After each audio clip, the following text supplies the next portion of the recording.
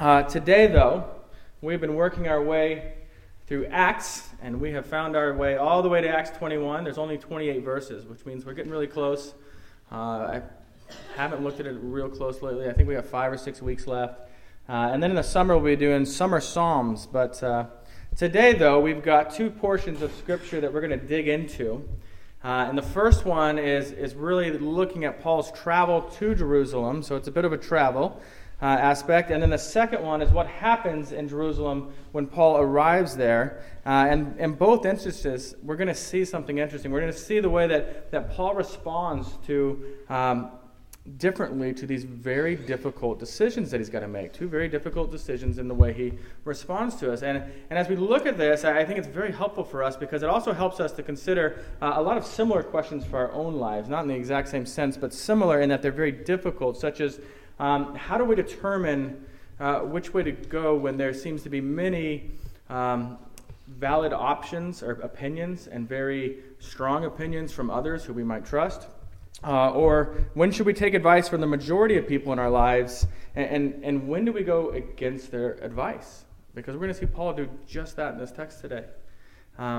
So, remember last week I told you about the amazing mission trip that maybe you could go on? If you remember all the details of it, where basically it's going to be really dangerous and you're going to spend a lot of time in sketchy prisons. But you get to tell people about Jesus in that part. But, how would you really make that decision? How would you really decide, should you go on that trip or not? And we're going to address some of that stuff in the text here today. So, you've got your Bible, Acts 21. Open up, get there, and we're going to start verse 1, and we're going to look at the first 16 verses to start with. So follow along. And when we had parted from them and set sail, we came by a straight course to Kos, and the next day to Rhodes, and from there to Patara. And having found a ship crossing Phoenicia, we went aboard and set sail. When we had come in sight of Cyprus, leaving it on the left side, we sailed to Syria and landed at Tyre.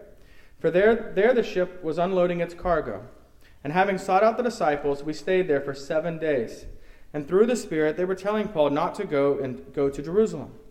When our days there were ended, we departed and went on our journey. And they all, with wives and children, accompanied us until we were outside the city. And kneeling down on the beach, we prayed and said farewell to one another. Then, when we were on board the ship, and they returned home. When we had finished the voyage from Tyre, we arrived at Ptolemais, and we greeted the brothers and stayed with them for 1 day. On the next day we departed and came to Caesarea, and we entered the house of Philip the evangelist, who was one of the 7, and stayed with him. He had 4 unmarried daughters who prophesied. While we were staying for many days, a prophet named Agabus came down from Judea, and coming to us, he took Paul's belt and bound his own feet and hands and said, "Thus says the Holy Spirit, this is how the Jews at Jerusalem will bind the man who owns this belt and deliver him into the hands of the Gentiles." When we heard this, we and the people there urged him not to go to Jerusalem. And then Paul answered, "What are you doing, weeping and breaking my heart? For I am ready not only to be in prison, but even to die in Jerusalem for the name of the Lord Jesus." And since he would not be persuaded, we ceased and said, "Let the will of the Lord be done." After these days we got ready and went up to Jerusalem. And some of the disciples from Caesarea went with us, bringing us to the house of Manason of Cyprus, an early disciple with whom we should lodge. The grass withers and the flower fades. Let's pray. God, you tell us that we lack because we do not ask. Well, this morning we are asking that you would grant that we may hear your word. Really hear your word. Would you give us light where we have no where we have only darkness, and would you give us hope where we have currently none? Lord, would you wring out of our lives all apathy so that our faith is real and strong, no matter what else we might face in our days, and so that unclear paths do not lead us astray in our hearts. God, give us focus this morning to receive your word. Amen. And so Paul, if you remember last week, has just left Ephesus, and he leaves with tears as he boards a boat and leaves the elders of that church there. And he's now traveling from port to port, staying close to the shore because he's on this coasting ship. It wasn't designed for deep water. And so the way it works is it stays along the coast and it goes from port to port. It's almost like a bus route around the area. And he's heading to Jerusalem, and he makes a few stops along the way. And we see those in here. And so, and as they're going, keep in mind that this traveling party is bigger than just Paul. Sometimes, because the focus seems to be on him, we just think it's Paul by himself. But even in the writing, we can see that Luke's still with him. We can see that of the names that are mentioned, there's a group traveling with him. And so, as they travel, they find this group of Christians in Tyre, and they take them in, and they show this great hospitality there. And they just get this week of encouragement with their brothers and sisters in Christ. But this is also the first time that Paul's encouraged, do not go to Jerusalem. Don't go. You see, through the Holy Spirit, they have some idea that if Paul goes to Jerusalem, something bad will happen to him. And they hear that. And so they conclude that Paul should not make this trip. And Paul does not take their advice. He does continue on to Jerusalem. And so they sail these last 70 miles down the coast, and they're going to Caesarea, and there they find Philip the evangelist. And we've journeyed with him before. You might remember, hopefully you remember, back all the way in chapter 6, he's one of the 7 who was chosen to serve to the Hellenist widows. And Philip was also the one who met with the Ethiopian eunuch. You remember that? That was in Acts 8. And then after that event in Acts 8, we read in Acts 8:40 that as Philip traveled, he preached the gospel to all the towns until he came to Caesarea. Well, Caesarea is where we find him now.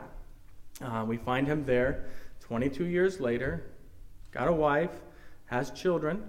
And what we learn about these children sounds a little strange to us, doesn't it? He's got 4 daughters who are singled, and it was important that they put that in Scripture. For what reason, I'm not sure. But they prophesied.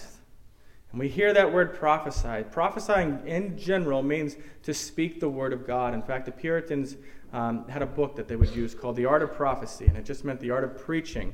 But in the context here that we're seeing this word prophesy, what we're saying is that God has revealed something about Paul's future to his daughters. And really we see it more specifically in this prophet named Agabus who shows up, right? And Agabus we've seen before too. Some 15 years earlier in Acts 11, this same Agabus prophesied about a famine that was going to happen, and he was absolutely right. It did happen.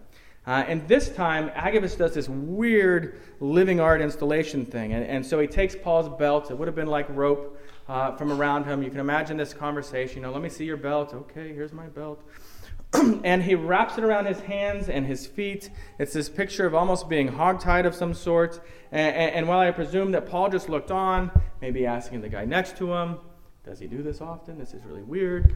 And Agabus then quotes the Holy Spirit here. He's saying that this is the foretelling of how Paul will be arrested if he goes to Jerusalem. And so it's this picture. This is how you're going to end up, Paul, if you go to Jerusalem. And so, of course, the Christians there in Caesarea, including Luke, who's writing this, tell him not to go. Now, keep in mind, at no point is Paul denying what this information is. He's not saying, no, I won't, I'll be fine. He's not saying that. He's saying it doesn't deter him. It doesn't matter to him. And it appears that to everyone that what Paul has heard, if this is going to happen, that he should not take the trip. And so their motives are pure, trying to stop Paul. Perhaps this fear of losing Paul as a leader in the church. We were so used to just looking to you for leadership, we can't lose you. Or maybe it's just because they've grown to love him so much and they fear for his own life. And as usual, we see Paul is just not afraid of what could happen to him. Unmoved by this. You see that in verse 13? He says, "What are you doing? Weeping and breaking my heart. For I am ready not only to be in prison, but even to die in Jerusalem for the name of the Lord Jesus." And that statement makes everyone uneasy. But Paul's very serious here. When he says he's willing to be in prison or to die for the name of Jesus, he's absolutely serious about this. And so once they realize that they will not persuade Paul, their response is to say some of the most difficult words for us to ever say with genuine truthfulness. This is difficult. They say, "Let the will of the Lord be done. Let the will of the Lord be done. See, our Savior Jesus uttered these exact same words, or the exact same phrase. Matthew 26:39, you remember he's in the garden, it's before his crucifixion, and he knows what has to happen, and there's this sense that he's not sure about it. He's sure, but he doesn't want to go through it. And we read there, it says he fell, talking about Jesus, he fell on his face and he prayed, saying, "My Father, if it be possible, let this cup pass from me. Nevertheless, not as I will, but as you will." And the reason that those words are so hard for us is because maybe God's will isn't in agreement with our will. We know our will very well.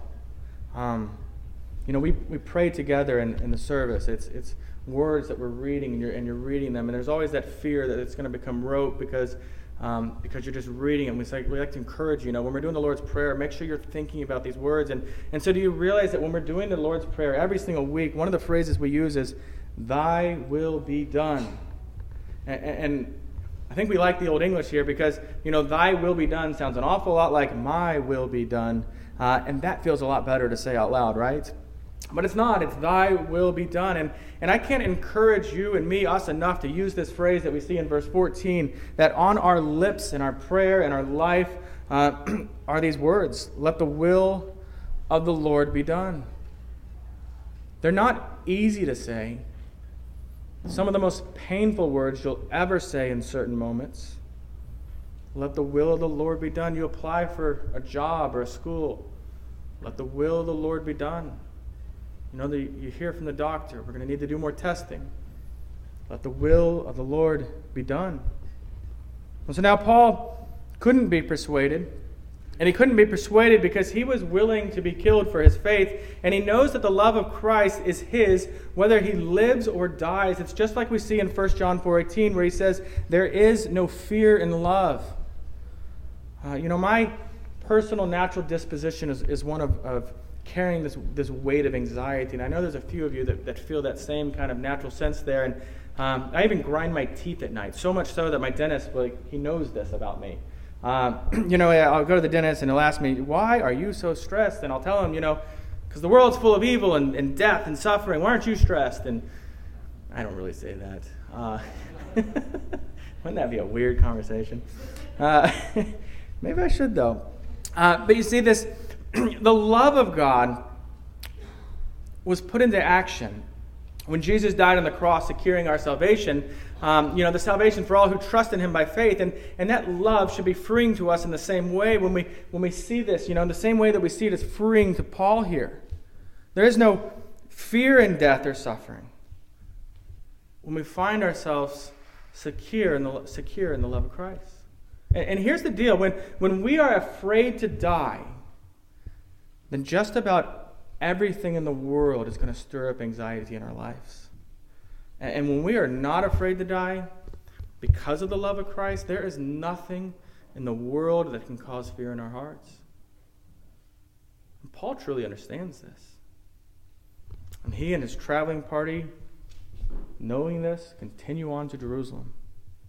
I think part of me feels sorry for Luke because he's trying to talk him out of it.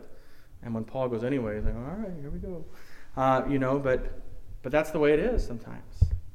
So before we read this next section, I do want us to take note of something along all these travels that was just beautiful. Well, it's one of those things you just kind of pass over real quick, but did you see that at the hands of Christians, the hospitality they received at every single step along the way?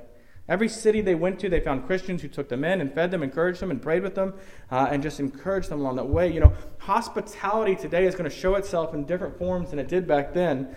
People don't generally come into town in the same way like that. But always, in every generation, this hospitality should be one of those identifiers for us as Christians. And I mean this, Do we have people in our homes, even if your home is small and messy, right? I think sometimes we get caught up in what hospitality has to look like. I have to clean this and put on a dinner party, get the quartet ready. No, Just open your house. Don't worry about a fancy meal. Just seek to make others feel welcome in your house and offer them conversation and friendship. We talk about loving God and loving our neighbor, and what we see in hospitality is both of those things put into actual action. And so let that be a question you discuss today, with your spouse, your roommates, and let it be a question like this: how can we better offer hospitality to others in our stage of life? And that last part is to say it doesn't have to look the same for everyone in your stage of life. I'm not trying to guilt you here, but ask the question, what does it look like? Okay, so let's read. Let's see what happens starting in verse 17, and then we'll continue on. So, when he had come to Jerusalem, the brothers received us gladly. On the following day, Paul went in with us to James, and all the elders were present. After greeting them, he related one by one the things that God had done among the Gentiles through his ministry. And when they had heard it, they glorified God. And they said to him, "You see, brother, how many thousands there are among the Jews of those who have believed. They are all zealous for the law. And they have been told about you. And you teach all the Jews who are among the Gentiles to forsake Moses, telling them not to circumcise their children or to walk according to our customs. What then is to be done? They will certainly hear that you have come. Do therefore what we tell you. We have 4 men who are under a vow. Take these men and purify yourself along with them and pay their expenses so that they may shave their heads. Thus all will know that there is nothing that they have been told about you, but that you yourself also live in observance of the law. But as the Gentiles who have believed, we have sent the letter with our judgment that they should abstain from what has been sacrificed to idols, from blood, and from what has been strangled, and from sexual immorality." Then Paul took the men, and the next day he purified himself along with them, and he went into the temple, giving notice when the days of purification would be fulfilled, and the offering presented for each one of them. So, Paul and his traveling party arrive in Jerusalem, and they go and they see the elders, and they also see a man named James, who is Jesus' half-brother. You can think that through. His mother is Mary. His father is not God. And so his half-brother is there. Paul shared these stories about what God has been doing in the ministry. Remember, all these years have passed, and he comes back and he's just telling them, here's what God has done. He did this, and he did this, and this.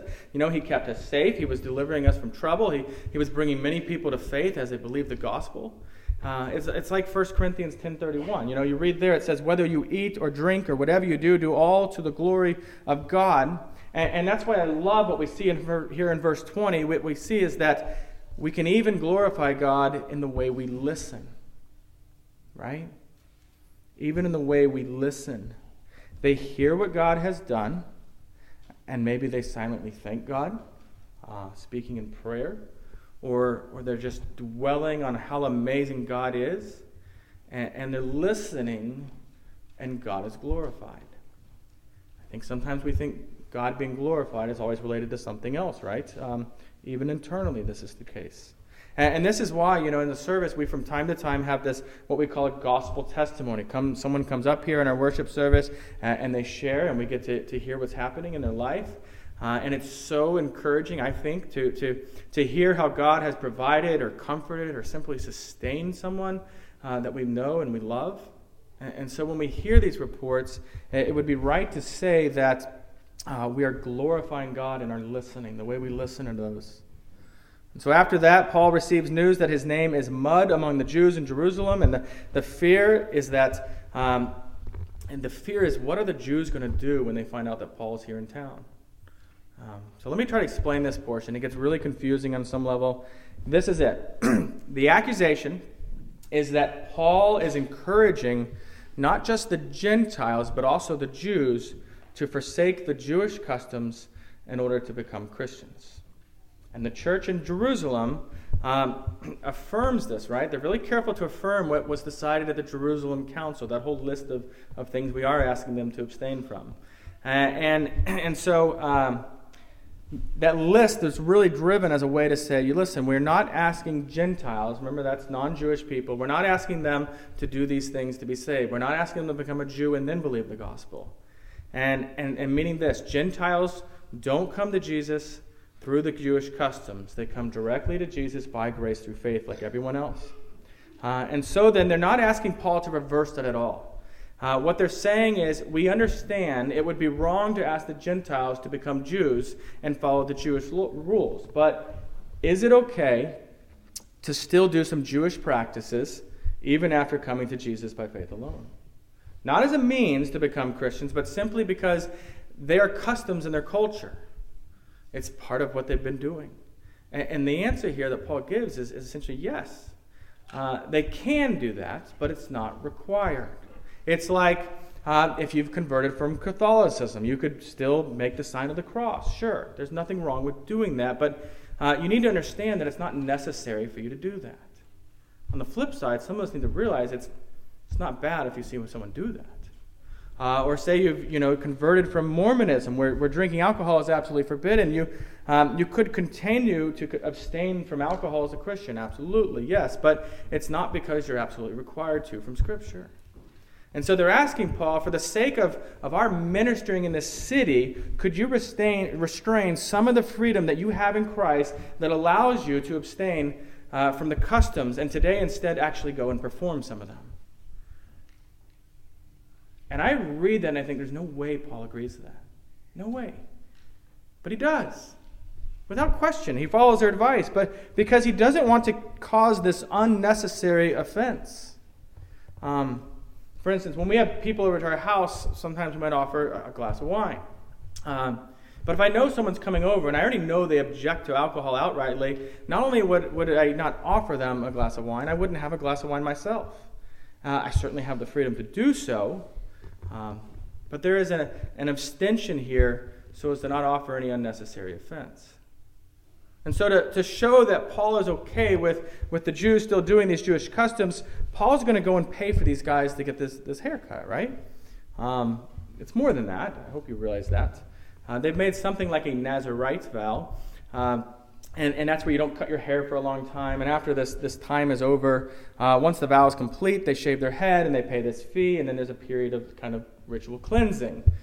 This is all up in the temple. And so, since Paul's just come from Gentile lands, he also is going to need this ritual cleansing according to the tradition. And so, the plan is that Paul's going to let the Jews see him doing this, right? They're going to watch Paul doing this. He's participating, and thus this is going to prove that Paul's not teaching against the customs as he has been accused of doing.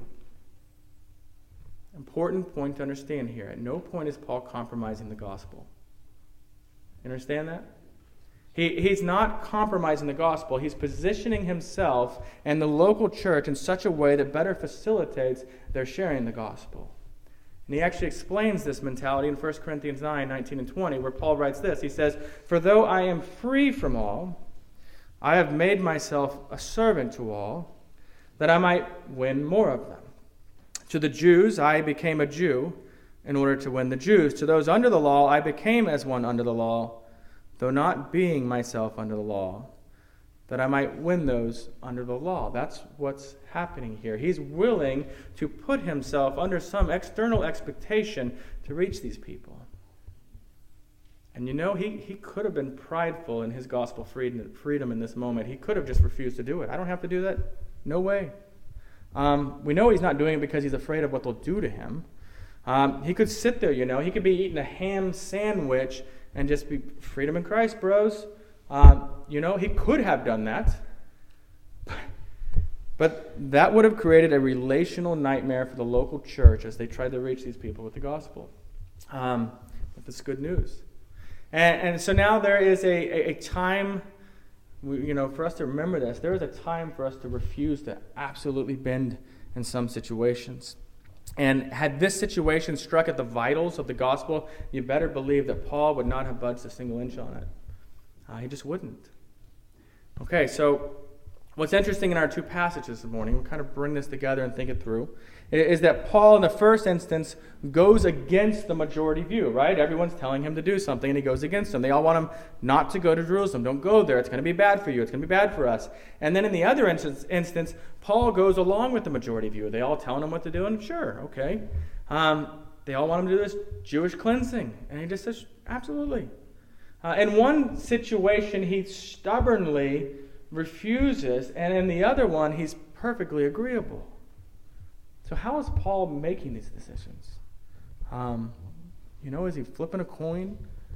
And I ask this because we face these grayish questions almost every day in our lives.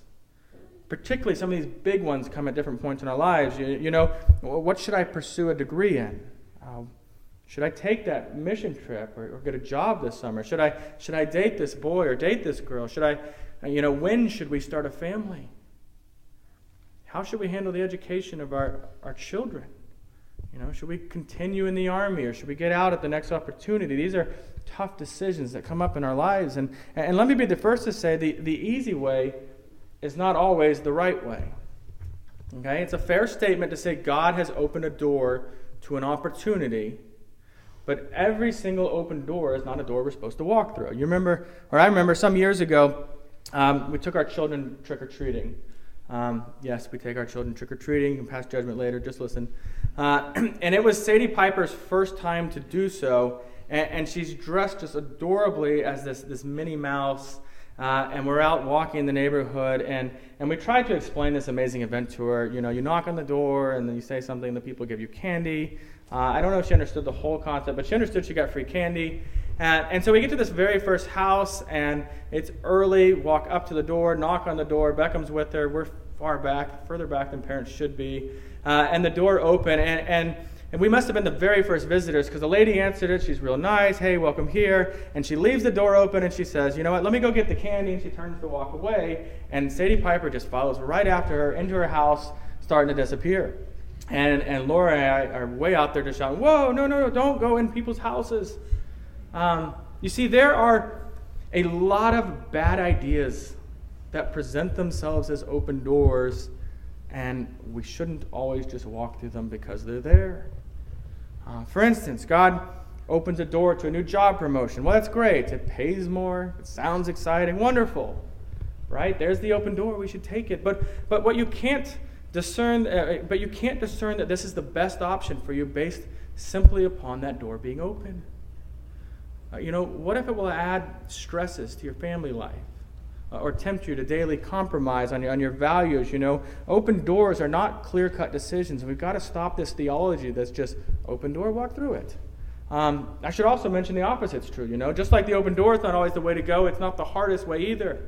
The most dangerous, risky option when we're younger, we tend to think this way, is always the right choice. I'm going to Guatemala and I got $8 in my pockets and I'm just trusting God to provide. Wonderful, but why? Why do that? The hardest way is not always the best way. Much of our lives is making these decisions. And so I imagine at this point you're saying, I want answers. So how do we make these decisions, right?